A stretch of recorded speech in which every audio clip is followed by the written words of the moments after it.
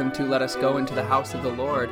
I'm Pastor Michael Lilienthal, and we have a very special episode today. We are looking ahead to the service that is going to happen at Our Savior's on Sunday, February 2nd. And it's an interesting occasion because on February 2nd we have a convergence of big convergence of two different festivals. First of all, this comes at the end of the Epiphany season, which we've been discussing, and the last Sunday in the Epiphany season in the Lutheran tradition is the feast of the Transfiguration of our Lord.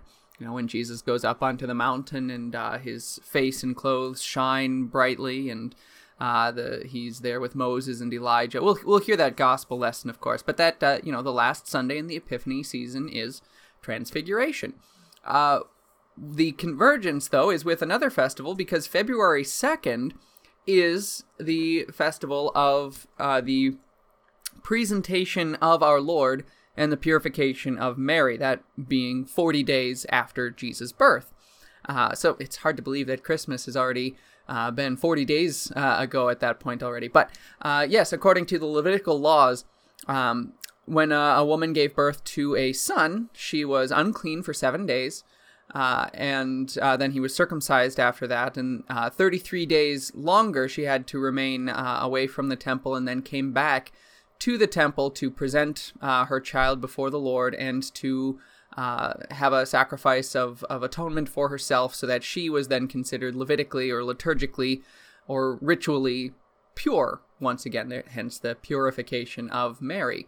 And so this is, very much tied to the occasion of Christmas. What's interesting about this convergence, for a number of different reasons, is on the one hand, the purification of Mary, the presentation of our Lord, is tied to Christmas, 40 days after Christmas. Transfiguration is tied to Easter. It's looking ahead to Easter. The time that occurs depends on when Easter comes, because Ash Wednesday, as you may know, is 40 days prior to Easter. Not including Sundays. And so the Sundays before that, before Ash Wednesday, the Sunday before that is Quinquagesima, 50 days approximately before Easter. The Sunday before that is Sexagesima, approximately 60 days before Easter. And then the Sunday before that is Septuagesima, approximately 70 days before Easter.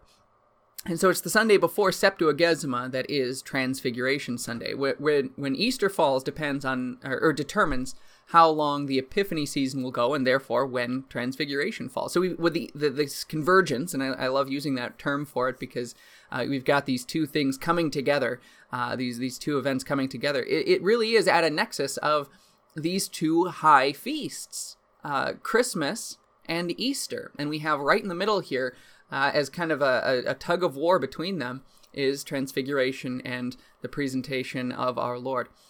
So I'm going to go through these lessons, and we're going to see how we celebrate this, and how we observe this. And what we're going to do at Our Savior's is something very unique.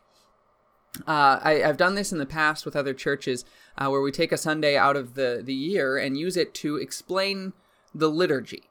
So instead of having a regular sermon during the service, there are instead short explanations of each part of the liturgy as we go through, and we're going to plan to do that. And as I go through the readings and the propers for both Transfiguration and presentation, I hope the reason for that becomes clear. I'll explain some of that too as we go on as well. But it's just a perfect opportunity to stop and look at why we worship the way we do and what blessings we receive through the divine service as it is structured. It being the first Sunday of the month, we are going to have Divine Service Rite 1, which is on page 41 in the Evangelical Lutheran Hymnary.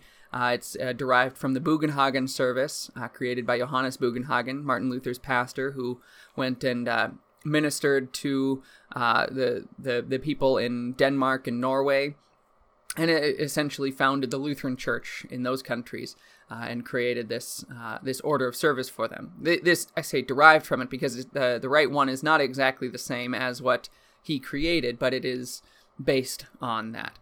So we are going to go through Rite 1 on that Sunday, on February 2nd, explaining each part as we go all the way through, so that the structure of it becomes very, very clear.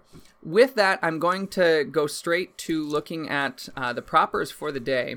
And I'm going to start by looking at the intro, and I'm going to go back and forth because we're going to look at the propers for both transfiguration and presentation. But for transfiguration, the introit is as follows: "The lightnings lit up the world, the earth trembled and shook. Blessed are those who dwell in your house. How lovely is your tabernacle, O Lord of hosts. My soul longs, yes, even faints, for the courts of the Lord." I hope already you can see why why transfiguration itself serves as kind of a perfect occasion to explain the liturgy. We'll get to that gospel lesson, but what Peter wanted to do was build some tabernacles up there. Some translations, most translations, I think, have tents. It's the same word in Greek, tent or tabernacle, for Jesus and Moses and Elijah all to dwell in. When we consider it as a tabernacle, though, we see the religious significance. And think of this, too, as a parallel to when God gave the law on Mount Sinai in the book of Exodus. He appeared on a mountain to give that law. He appeared there to give religion to the people. And what he actually instructed Moses to do while on Mount Sinai, besides the Ten Commandments, was he instructed Moses how to build a tabernacle. So that's a great parallel that Peter makes there. Of course, he's mistaken. He doesn't understand the truth of the religion. He's just drawing from his own ideas about this, rather than what God tells him to do is listen to him, listen to my beloved Son. Listen to Jesus, as Moses listened to God on Mount Sinai. And he'll tell you what your true worship is about. But okay, so this lesson comes from Psalm 77. The lightnings, the earth trembled, that shaking of all of that. Okay, so that again should parallel the experience in Exodus. On Mount Sinai, the people of Israel at that time were terrified to approach that mountain because of the lightning and the fire that was atop it. So yeah, there are a lot of parallels there with the Transfiguration. I want to go and look at the introit for the presentation of our Lord. And this one, we don't have this introit in the Evangelical Lutheran Hymnary. I'm finding it here from Volume 1 of the Sermon and the Propers, by Fred Lindemann. This is a book from Concordia Publishing House. I think it was published back in the 60s or 70s. But he has a good deal. Okay, so the third printing there I'm looking at it is from 1966, originally published 1958. So, yes, it's very old, but he has a great deal of historical insights into the liturgy, the propers. He has some sermon outlines. I don't always like those. He doesn't follow the text the way I think he ought to, but he has these good insights about the propers. So the introit for the presentation here: "We have thought of thy loving kindness, O God, in the midst of thy temple. According to thy name, O God, so is thy praise unto the ends of the earth.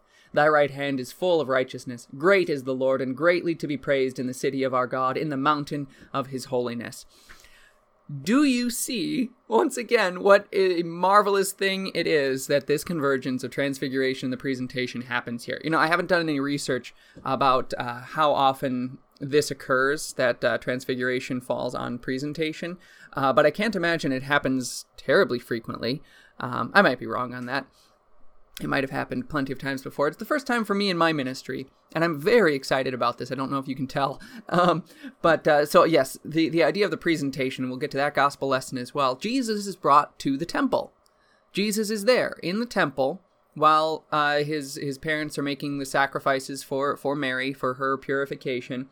And we see in that concept, that whole idea there is the loving kindness of, O God. Thy loving kindness in the midst of thy temple. So the sacrifices, once again, the whole idea of these sacrifices was to be a representation of God's grace, a depiction of God's grace. He's providing healing and forgiveness and cleansing through the opportunity of these sacrifices, and we see those in the temple. And then, great is the Lord, greatly to be praised in the city of our God, in the mountain of his holiness. The mountain, once again, the mountain is a key feature in this whole idea of worship.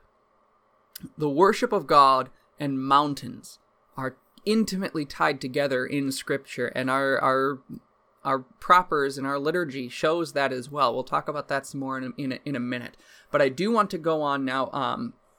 I'm going to go right into the Old Testament lesson from the the Old Testament lectionary by Obenberger.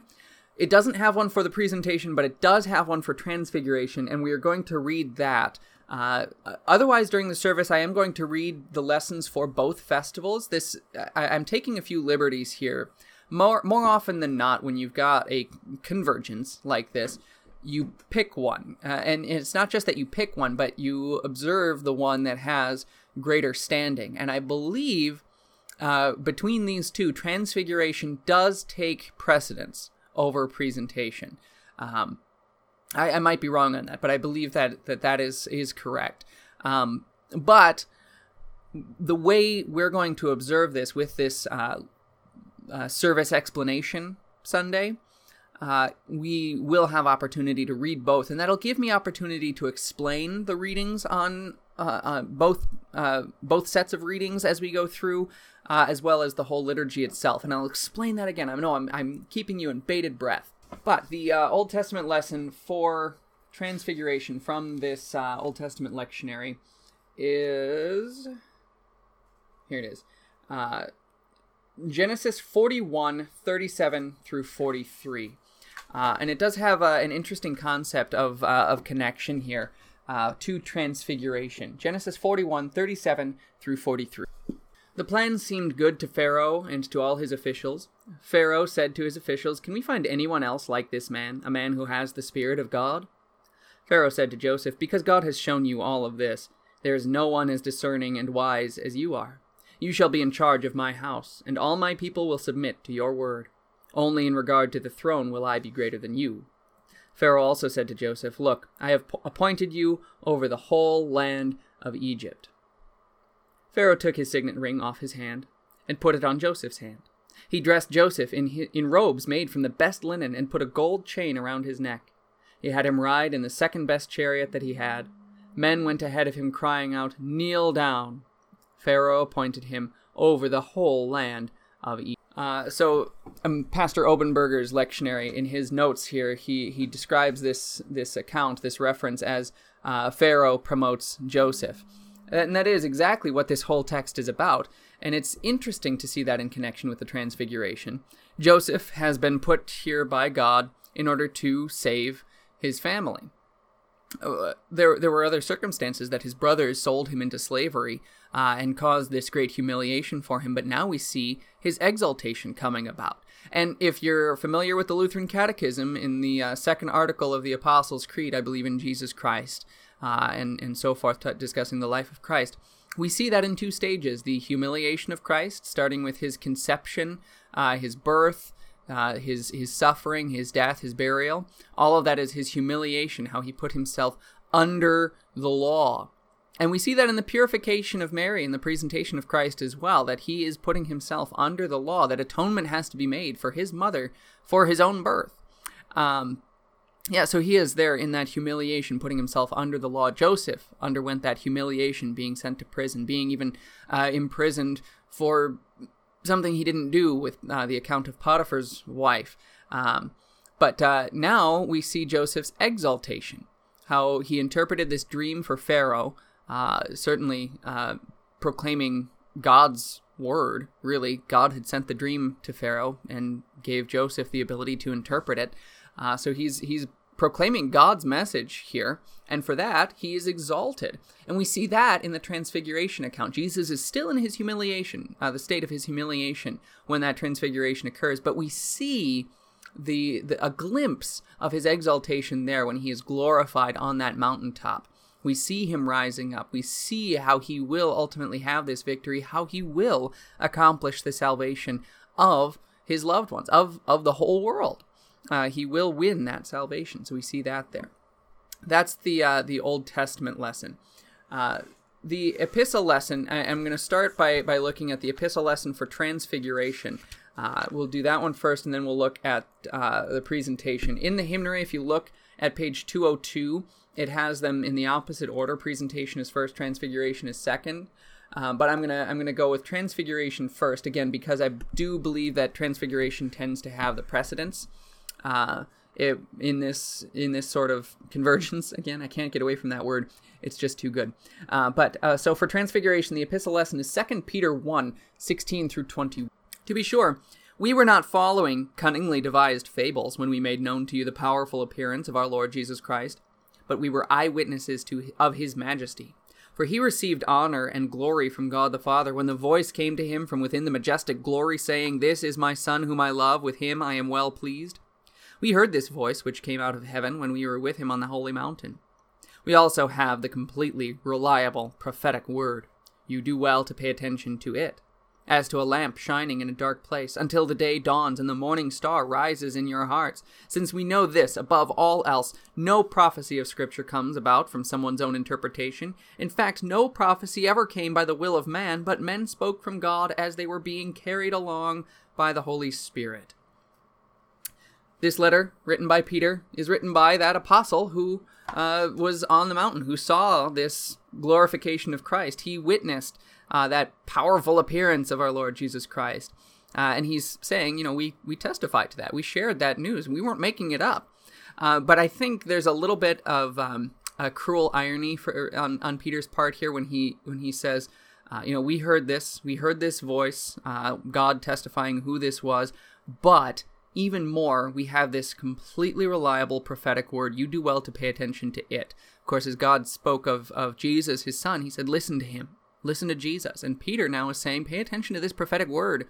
And I think probably the apostle is thinking on this occasion, if we'd been paying attention to that as apostles, if we'd been paying attention to that prophetic word, I wouldn't have said that stupid thing about building tabernacles up on the mountain for Jesus and for Elijah and for Moses. I wouldn't have thought that was a good idea. So I think he is saying, if you pay attention to the Scripture, if you listen to what it says, and it is from God, it's not made up by human beings. It's something that God gave to those human beings to say, to write, every word, every syllable. God inspired it. If you pay attention to that, then you have the true religion. Then you really are on that mountaintop in God's presence. I think I don't want to try to speculate too much about what's going on in Peter's mind, but I think that's definitely part of it. So that's the epistle lesson for Transfiguration. Now I want to read the epistle lesson for the presentation and see how these connect, and they do in an interesting way. So Hebrews chapter 2, verses 14 through 18. Therefore, since the children share flesh and blood, he also shared the same flesh and blood, so that through death he could destroy the one who had the power of death, that is, the devil, and free those who were held in slavery all their lives by the fear of death. For surely he was not concerned with helping angels, but with helping Abraham's offspring. For this reason he had to become like his brothers in every way, in order that he would be a merciful and faithful high priest in the things pertaining to God, so that he could pay for the sins of the people. Indeed, because he suffered when he was tempted, he is able to help those who are being tempted. Once again, what we're seeing here is a connection between the humiliation and exaltation of Christ. The presentation is all about his humiliation, how he puts himself under the law.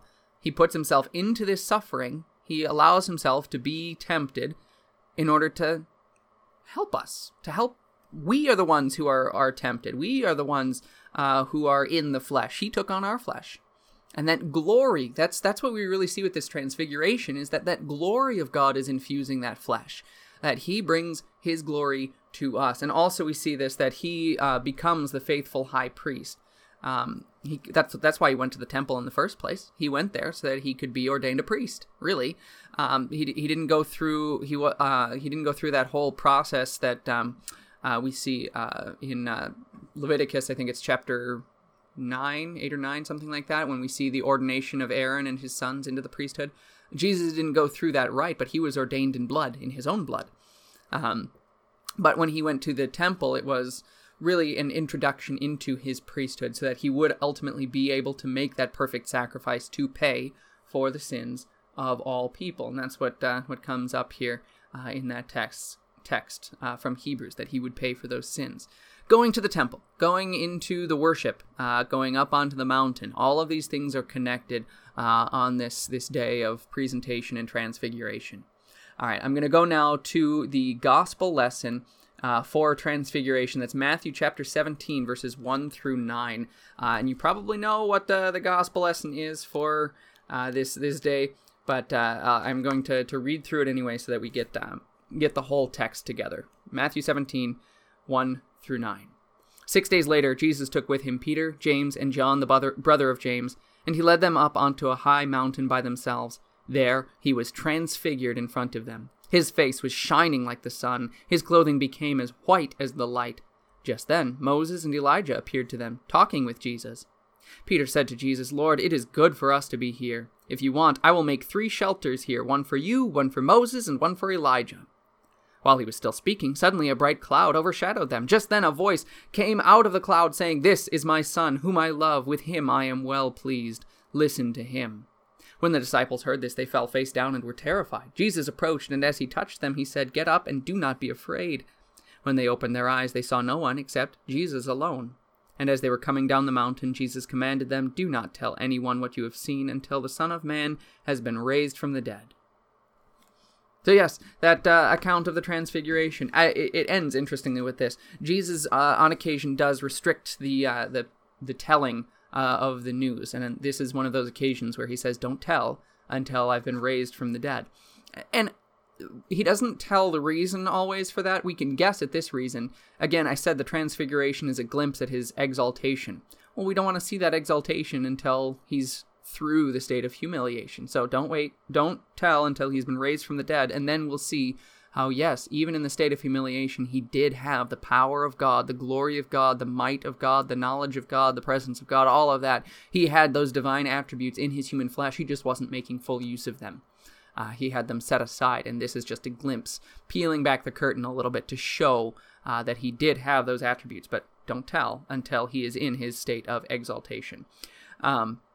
With this, too, I mentioned in verse 4, Peter says here he wants to make 3 shelters, and that shelters, the skene, means tent in Greek, or tabernacle. He's going to make tabernacles for Moses, Elijah, and Jesus. Now, I understand why the Evangelical Heritage Version would translate as shelters.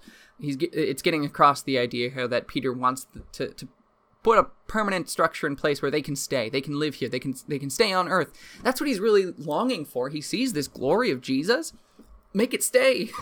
We want that glory here. And that's human nature in general anyway, even as Christians, that we want that proof of Jesus' divinity. We want to see the divine nature with us. We want those miracles to give us the proof of our salvation. We want to know God is there. We want him to show himself. So we make that glory stay. That's what we want. But God gives the answer. No, those shelters, those tabernacles aren't going to stay there. That's not what the religion is about. Instead, in the next verse 5, the voice from the cloud says, "Listen to him. This is my son. Listen to him." That's where the religion comes in. And that's why we discuss our divine service as a divine service. First and foremost, it's God's service to us. So what we do in the service primarily is listen, receive, hear. It falls into our laps. It's given to us. So listen to him. Also, with him I am well pleased. That, I think, hints at this idea of the sacrifice Jesus was going to make. He would be a pleasing sacrifice to God. And God is already saying this sacrifice is pleasing. I'm pleased with it. I accept. First of all, I accept Jesus' good works. Look at all the good that he has done. His active righteousness in that regard. How he has kept the law. I'm pleased with that. God is pleased with that. But then, in his passive obedience, I think I said righteousness, but obedience, his passive obedience, when he dies, when he is the sacrifice for sin, God will be pleased with that sacrifice as well. So it's a message of great comfort here that no, we don't need to find that glorious mountain. We don't need to go climb up there. If we did, there would be far fewer opportunities for salvation. Just look, among the 12 apostles, only 3 of them got to see that holy mountain. But all 12 are given the word. Of course, Judas would fall away, but then he would be replaced by Matthias, and then St. Paul would join as the 13th apostle there as well. But all of them received the word. They received salvation through Jesus' gospel ministry, through listening to the Son of God. And that's how all of us are saved, too. Again, it gets right back to that epistle lesson for Transfiguration that Peter said we have that completely reliable prophetic word. Pay attention to it. Listen to it, that word. All right, now the gospel lesson for presentation. And this is going to have a connection here to Luke 2, 22 through 40. When the time came for their purification according to the law of Moses, they brought Jesus up to Jerusalem to present him to the Lord. As it is written in the law of the Lord, every firstborn male will be called holy to the Lord. And they came to offer a sacrifice according to what was said in the law of the Lord, a pair of turtle doves or 2 young pigeons. Now there was a man in Jerusalem whose name was Simeon. This man was righteous and devout, waiting for the comfort of Israel, and the Holy Spirit was on him. It had been revealed to him by the Holy Spirit that he would not see death before he had seen the Lord's Christ. Moved by the Spirit, he went into the temple courts. When the parents brought in the child Jesus to do for him what was customary according to the law, Simeon took him into his arms and praised God. He said, Lord, you now dismiss your servant in peace according to your word, because my eyes have seen your salvation, which you have prepared before the face of all people, a light for revelation to the Gentiles, and the glory of your people Israel. Joseph and the child's mother were amazed at the things that were spoken about him. Then Simeon blessed them and said to Mary his mother, Listen carefully, this child is appointed for the falling and rising of many in Israel, and for a sign that is spoken against, so that the thoughts of many hearts may be revealed, and a sword will pierce your own soul too. Anna, a prophetess, was there. She was a daughter of Phanuel of the tribe of Asher. She was very old. She had lived with her husband for 7 years after her marriage, and then she was a widow of 84 years. She did not leave the temple complex, since she was worshipping with fasting and prayers night and day. Standing nearby at that very hour, she gave thanks to the Lord. She kept speaking about the child to all who were waiting for the redemption of Jerusalem. When they had accomplished everything according to the law of the Lord, they returned to Galilee, to their own town Nazareth. The child grew and became strong. He was filled with wisdom, and God's favor was on him. There are some very neat connections here. God's favor was on him, how that ends, God said in the Transfiguration, I am with him, I am well pleased. They're not the same words there, but the concept is connected. It's synonymous. Also, we see more implications about this presentation, that every firstborn male will be called holy to the Lord. That goes back to Passover. That the firstborn was the plague of the death of the firstborn that was occurring in Egypt, but the Passover lamb was sacrificed to take the place of the firstborn. After that fact, God said, I redeemed your firstborn, therefore all your firstborn are mine. But within that also, there was a payment of shekels made for each firstborn to the temple, and the Levites were essentially given to God in place of the firstborn of every tribe. But I'm not going to go into all of that history there, but essentially the idea of redemption is tied into this, that this firstborn of Mary is holy to the Lord. And all of that firstbornness from Passover through the whole history of Israel leads right up to this firstborn. This is the firstborn, is it in Colossians or 1 Corinthians, something like that, where Jesus is called the firstborn of all creatures. He's the firstborn. He is the one who is representative of the rest. And so he, being the one who is presented at the temple at this time, is going to be the one who pays for every other person. His perfection will pay for the sins of all people. And we see that connected with this whole idea of the firstborn being declared holy to the Lord. So the sacrifice is made for Mary, that pair of turtle doves or 2 pigeons. That the fact that they gave these birds instead of one of the larger animals indicates that Mary and Joseph were poor, which just emphasizes again the humiliation of Christ. That he wasn't born to a king or prince; he was born to humble people. Then we have this song of Simeon the old man who was waiting for the comfort of Israel. It had been revealed to him by the Holy Spirit that he would not see death before he had seen the Lord's Christ. So he's got these revelations from God, like Joseph in the Old Testament lesson received revelations from God, or the ability to interpret the dreams, all those various things. He listened to God ultimately, and so the Spirit caused him to go in and see Christ. He took Jesus into his arms. Is very significant. He took Jesus into his arms, praised God, and sang this song, which we call the Nunc Dimittis, from the Latin for the first words of it. Lord, now you dismiss. Nunc Dimittis is what that means. Lord, now you dismiss your servant in peace. That is very rich. I'm going to come back to that in just a second. It concludes then this pericope with Anna who is another older woman. Although, it doesn't actually say that Simeon was old. It's just kind of tradition that he is. I think it makes sense that he probably was old, but we can't hang any doctrines on that. But Anna is an old woman, very definitely, called a prophetess. She also was here waiting for the consolation of Israel, or the redemption of Jerusalem, as it says about her. And she heard it. She heard Simeon's song, and because Simeon sang that song, she also knew that Jesus was there. Think again of what Peter said in his epistle lesson. You have something more sure, the completely reliable prophetic word. She had the word. She listened.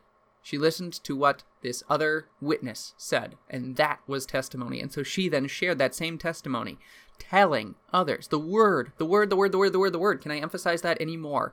The word is giving faith. The word is causing comfort. The word is giving people the holiness of Christ. That's what this is all about. And then we see the child growing and becoming strong. Again, emphasizing the state of humiliation. God doesn't grow. God doesn't become strong. He is already as big. Is that something we can describe? But he's almighty. He's stronger than anything. He is strength itself.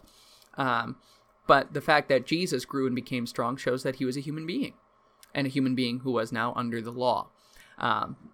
Being filled with wisdom, too. That was one that always gave me trouble as a kid. How could God grow in wisdom? But again, it's the human nature of Christ that grows in wisdom. So that's that. Now I want to talk about that Nunc Dimittis a little bit.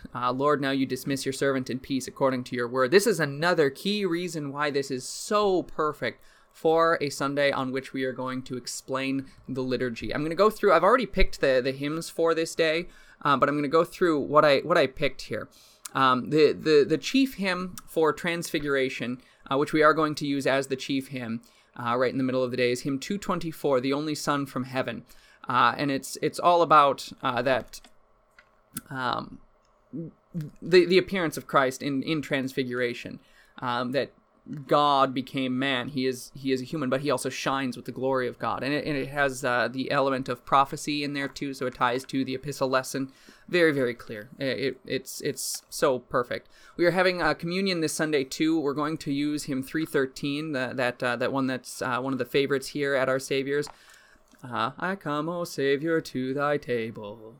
And it's I think connects also there too with the idea of Simeon and Anna, who were longing, weary with waiting for that salvation. But here, you come and receive him. And that's tying in here too. I'm going to get back to what the opening hymn is, but with Rite 1, let me step back for a second. Rite 2 of the divine service has a canticle following the Lord's Supper that is fairly common as a post-communion canticle, and that canticle is the Nunc Dimittis. It's Simeon's song. So think of this. Think in these terms.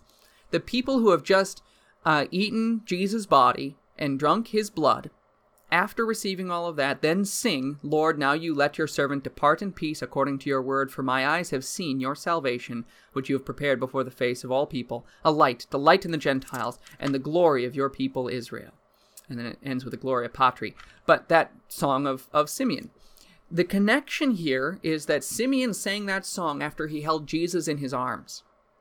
We sing that song after we hold Jesus, his flesh, his body, and his blood in our mouths.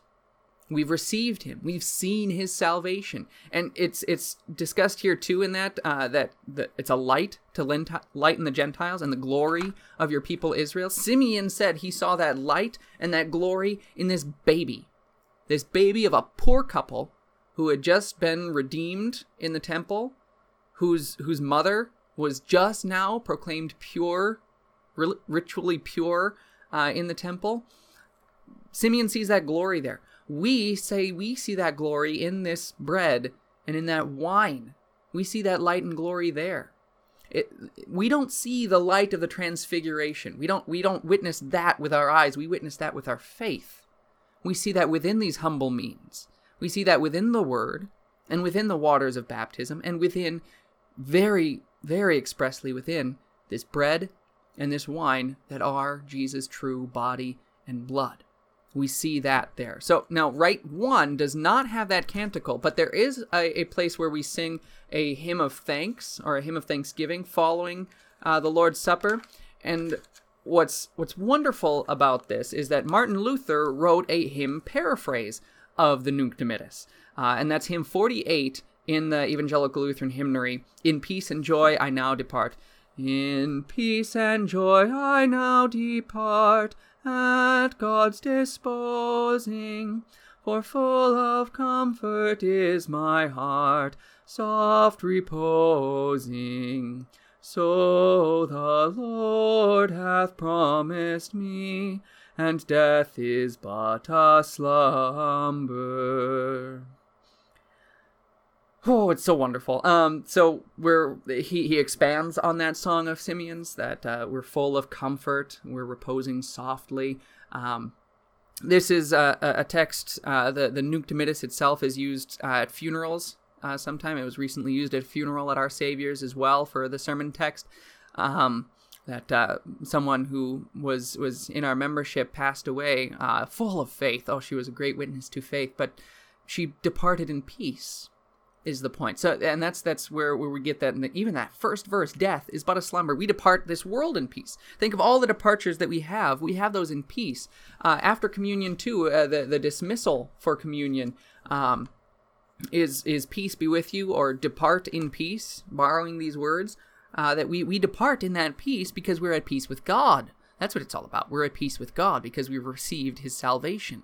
And so we're going to sing that in peace and joy I now depart, following the Lord's Supper as the hymn of thanks, tying right back to that presentation gospel lesson. It's such a rich text. It's just beautiful. All right, the opening hymn for this Sunday, I'm going to use it's a hymn from Christmas 1, the first Sunday after Christmas, which in the hymnary, if you look below, at the bottom of the pages, Christmas 1 is summed up as the theme is the presentation of Christ. And what's interesting about that is part of this gospel text is used on Christmas 1. If you think back to that episode, when we talked about the first Sunday after Christmas, the presentation of Christ was discussed as part of that. So even if the presentation itself is not observed, we get some of that gospel lesson in there. It starts just after the Nunc Dimittis for that Sunday. But, okay, so from Christmas 1, the presentation of Christ, this will be the opening hymn. It's going to be hymn number 151, Thou Light of Gentile Nations, that Jesus is coming to the temple. We're coming to the temple to find Jesus, and it says that we're going there, we're waiting with earnest mind, as Simeon once had waited his God and Lord to find, so tying right back in there with that gospel lesson for the presentation of Christ. And the last few verses of that hymn are talking about how we do see Christ, even though we don't see that glory. And we talk about how death doesn't frighten us anymore, but also that what God's glory is frequently hidden behind the cross. The theology of the cross is rich here. I've talked about that before, that God reveals himself not in things that look glorious to our minds. That's what Peter was thinking on the Mountain of Transfiguration, that, oh, here's God. We've been waiting for it, but here he is. But really, God himself said right there, no, listen to him. Look at this man. Look at this human being who's walking around, who's going to suffer and die. Listen to him. That's where God is, in that cross. In Jesus' cross, but also in our crosses too. Verse 6, Lord, here on earth thou seemest at times to frown on me, and through my tears I often can scarce distinguish thee. How hard it is to see God, how hard it is to see his grace. But in the heavenly mansions shall nothing dim my sight. There I shall see thy glory in never-changing light. So that while it is difficult here on earth sometimes to see God's grace and God's glory, it is there for us. It is there for us. And we're going to see that absolutely clearly. We won't see that glory as much here on earth. We'll see it in humility, in the means of grace, but we will see the glory unadulterated in heaven, in the heavenly mansions, after we have departed in peace. That hymn is just wonderful. All right, then the closing hymn at the end of the service is going to be hymn number 223, which is another Transfiguration hymn. O wondrous type, O vision fair, of glory that the church shall share, which Christ upon the mountain shows, where brighter than the sun. Sorry, I got a little flat there at the end, but it's an old Latin hymn with an English melody, actually, but a wondrous type that Jesus, in his glory, is depicting what the church is going to receive. I think this is a perfect way to conclude, especially because it ends with a Trinitarian sort of doxology. O Father, with the eternal Son and Holy Spirit, ever one, vouchsafe to bring us by thy grace to see thy glory face to face. That's the closing prayer that we have here, that we join in that glory, that we will see it, and it will be given to us as well. That Jesus' flesh, human flesh, shone with that bright glory. Our flesh is going to shine with that bright glory too. That's what that's all about. All right, so that's the closing hymn. I want to mention just a few more of the propers here before I discuss a couple more things. The psalm for this Sunday is going to be Psalm number 84, which goes to tone 4, and it starts off sounding like this.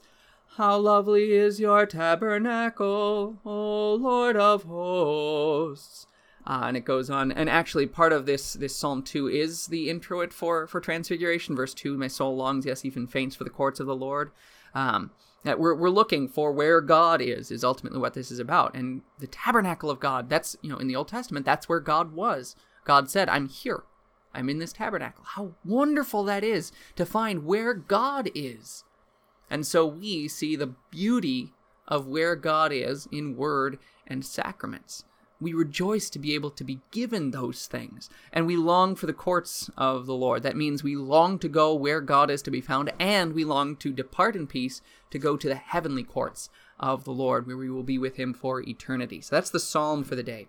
Now I want to talk about collects really briefly. The collect for Transfiguration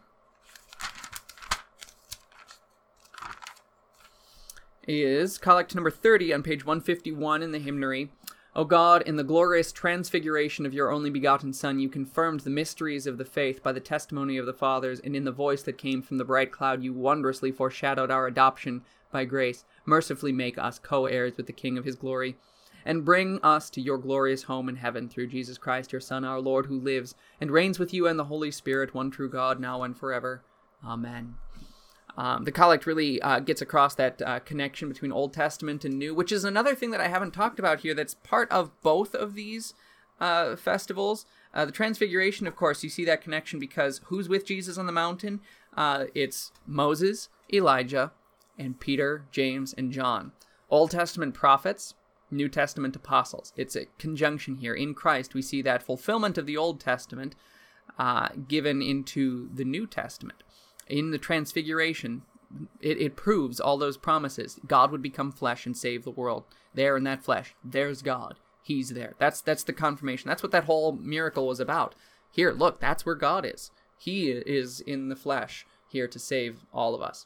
The collect for presentation, again, is not in the hymnary, but I'm getting it from the Sermon in the Propers, Volume 1 again, by Lindemann. Almighty and ever-living God, we humbly beseech thy majesty that as thine only begotten Son was this day presented in the temple in the substance of our flesh, so we may be presented unto thee with pure and clean hearts through the same. And it goes on to the same sort of ending, through Jesus Christ, your Son, our Lord. That collect, Jesus was presented in the temple in our flesh, so let us be presented to God with pure and clean hearts. Jesus, pure and clean hearts. Jesus was presented in the temple in his humiliation. That leads to the idea that we will be presented to God in Jesus' exaltation. We are given his glory again. It's tied together so well. I love it. I can't express how beautiful all of this is, all tied together. So those are the propers for the day. I want to look at how this works so well as a liturgy service. I've hinted at a few things here about the idea of this mountain. And I want to discuss how that goes here. The service, if you look in the hymnary, is divided into 3 services, really. It's the service of preparation, the service of the word, and the service of Holy Communion. In the service of preparation, it goes through opening prayer, hymn or introit, confession of sin, Kyrie, absolution, Gloria, salutation, collect. That's the service of preparation. The idea behind that is we're getting ourselves ready here to receive this service of God. I'm gonna go back through all of this again, but I want to summarize each of these services. Then we get the service of the Word, which starts with the lesson, psalm, epistle, gospel, creed, chief hymn, then sermon, then prayer of the church, apostolic benediction, and offering. That's how that ends. That's the service of the Word. Service of Holy Communion begins with the preface and the proper preface, the Sanctus, then the exhortation and Lord's Prayer, which is the table prayer for Holy Communion, the words of institution, that are the sacramental words, the Agnus Dei, O Christ, Lamb of God, distribution of the sacrament itself, and the dismissal, then the hymn of thanksgiving, collect of thanksgiving, benediction, closing hymn, and closing prayer. We end with that service of Holy Communion. Those are the three services of this rite. And those are the common three services in all of the main rites of the Divine Liturgy in the Lutheran Church. You will always have service of preparation, service of the Word, service of Holy Communion. That's what the services are designed for. Now, I want to discuss some of the things that this does. We talk liturgically about the main canticles or sung portions of the service, and there's an acronym that we learned in seminary that goes, kids get crabby sitting beside ants. Kids get crabby sitting beside ants. And that's because, so the first sung portion is the Kyrie eleison, and that comes in Rite 1, that comes right between confession and absolution. So it's tied to the confession there is the idea. We confess our sins. We humble ourselves before God's mercy. O Lord, O God the Father in heaven, have mercy upon us. O God the Son, Redeemer of the world, have mercy upon us. O God the Holy Ghost, true Comforter, have mercy upon us. Kyrie, Lord, eleison, have mercy. We're begging God to forgive us, and then we receive that forgiveness in the absolution. So the Kyrie is that humble part. And then the next one is G, kids get. Gloria, the Gloria in Excelsis Deo. It's the song of the angels. Glory to be to God in the highest, and on earth peace, goodwill toward men. In Rite 1, it has a hymn verse tacked on after that Gloria. The old Gloria itself is actually printed in Rite 2 and Rite 3, where it's very creedal in confession of who Jesus is. That's a little bit lacking here in Rite 1. But you get the idea there that we're singing this glory to God, and we're proclaiming this peace that's on earth. So we're proclaiming the solution to that Kyrie. We've confessed our sins, and then we receive our absolution, and we praise God because, look, He has provided that peace. And in that peace, we're able to give Him glory. So Kyrie, Gloria. The third one, those are the first two for the service of preparation. We're mounting up a mountain is the idea here. Think of this as we're going through the service of preparation. We're climbing up the mountain. The next one for C, crabby, is the creed, credo in Latin. And it was historically sung. We tend to speak it now in our services, and that's how it is printed in Rite 1 as well as Rite 2 and Rite 3. We speak the creed. But we confess that creed. We've heard the gospel lesson. So what we're getting to there with hearing that gospel lesson, we're on the mountaintop. We are all the way up there, and as we're up there, we're confessing our faith in God at the top of that mountain of His Word. We receive Him. The mountain is where God meets with people. That's what we see with this connection between mountains and worship. The mountain is where God meets with human beings. And He's met us on that mountaintop of His gospel where we hear that beautiful message of Jesus and what He has done to come and save us. And so we confess our faith. That's what we do. When we have received salvation, we respond with a confession of faith. So that's the creed. The service of the Word continues with the sermon. The sermon isn't the high point. The gospel is the high point. But the sermon is there to follow and to proclaim the message of God for the day, for the people that are there.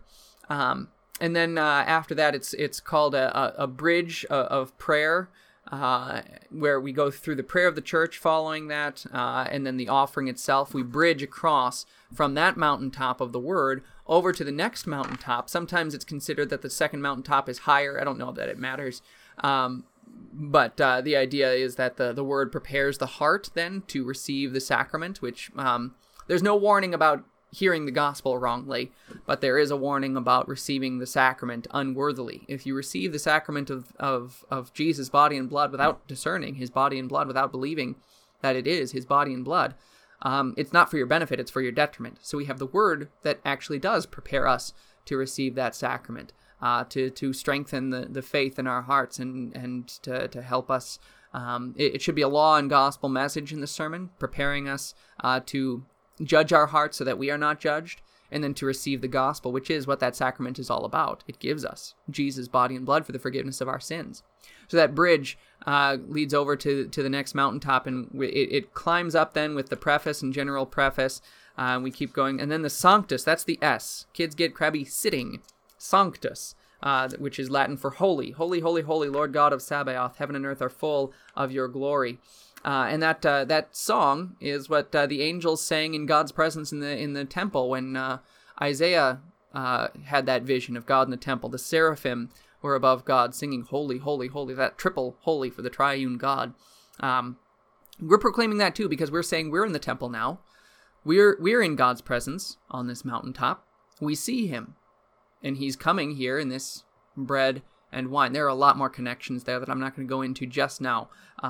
It's going to be really hard for me to keep myself limited in the explanation of this service when the service actually comes, because I could go on and on and on about some of these things like the Sanctus. Now, the Sanctus is tied itself to the B of that acronym, kids get crabby sitting beside, and that's the Benedictus, which means blessed in Latin. And that comes there in the Sanctus. In our traditions now, those are joined together, the Sanctus and Benedictus. Blessed is he who comes in the name of the Lord. That's, of course, the song that the people sang when Jesus rode into Jerusalem triumphantly. Blessed is he who comes in the name of the Lord. We're saying, blessed is he because, look, he's coming to us now. That king is no longer riding on a donkey, but he's coming to us humbly in bread and wine. And so blessed is he as he comes to us. We go on to the exhortation, which again prepares our hearts to receive this sacrament. We pray that Lord's Prayer. We hear the words of institution. And then the last one of this acronym, kids get crabby sitting beside ants, is the Agnus Dei, which means Lamb of God. O Christ, Lamb of God, you take away the sin of the world. And that's the proclamation of John the Baptist when he saw Jesus coming. He said, look, there's the Lamb of God, which is a reference itself to the Passover lamb. Jesus is the perfect Passover lamb. I've hinted at that already with the idea of the firstborn, that Jesus is the one who makes the redemption payment for the people of God. He takes away the sin of the world. He purchases all of that. And so we're saying here in this sacrament, look, there he is. There's the one who has purchased our salvation, and now we're going to receive him on our lips. And then we do. Right after singing the Agnus Dei, then we go and receive him. It's the idea that John the Baptist is calling us to repentance, and then we do repent. And then we're at that mountaintop. We're way up there, right where God meets us, and he comes down onto that mountaintop to give us his Son. And there, I mean, when you're receiving that sacrament of the altar, just hear God's words, this is my beloved Son. As the pastor is saying to you, this is the body of Christ. This is the blood of Christ. Listen to him. That's what this is all about. And then we leave in joyful song and prayer with the hymn of thanks, collect of thanks, benediction, closing hymn, and closing prayer. We leave with that prayer and song and thanksgiving. So that's just a brief rundown of what the service is going to look like on this Sunday. There, like I said, the sermon itself isn't going to really be in existence. We're going to be discussing the service itself, the structure of the liturgy, and part of that acronym is going to be part of it, explaining those features. Kids get crabby sitting beside ants, Kyrie, Gloria, Credo, Sanctus, Benedictus, Agnus Dei, as well as just explanations of other parts of the service as well, and why they fall where they do. But I hope it's pretty plain why that works so well for this Sunday. It makes my job a little bit easier in one sense, that now I don't have to pick between transfiguration and presentation, because, oh man, I would hate to make that choice.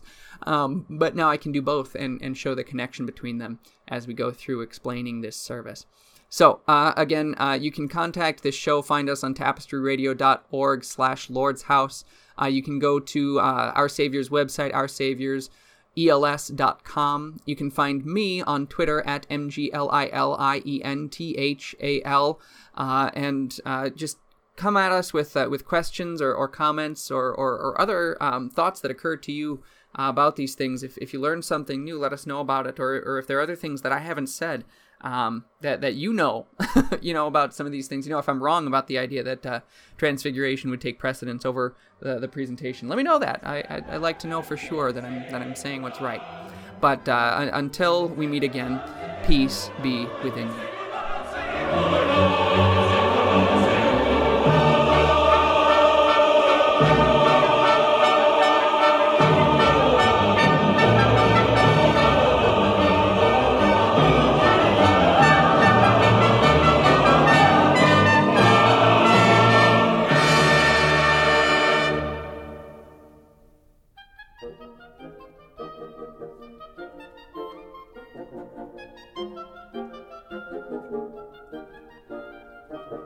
Obscurantism and obfuscation.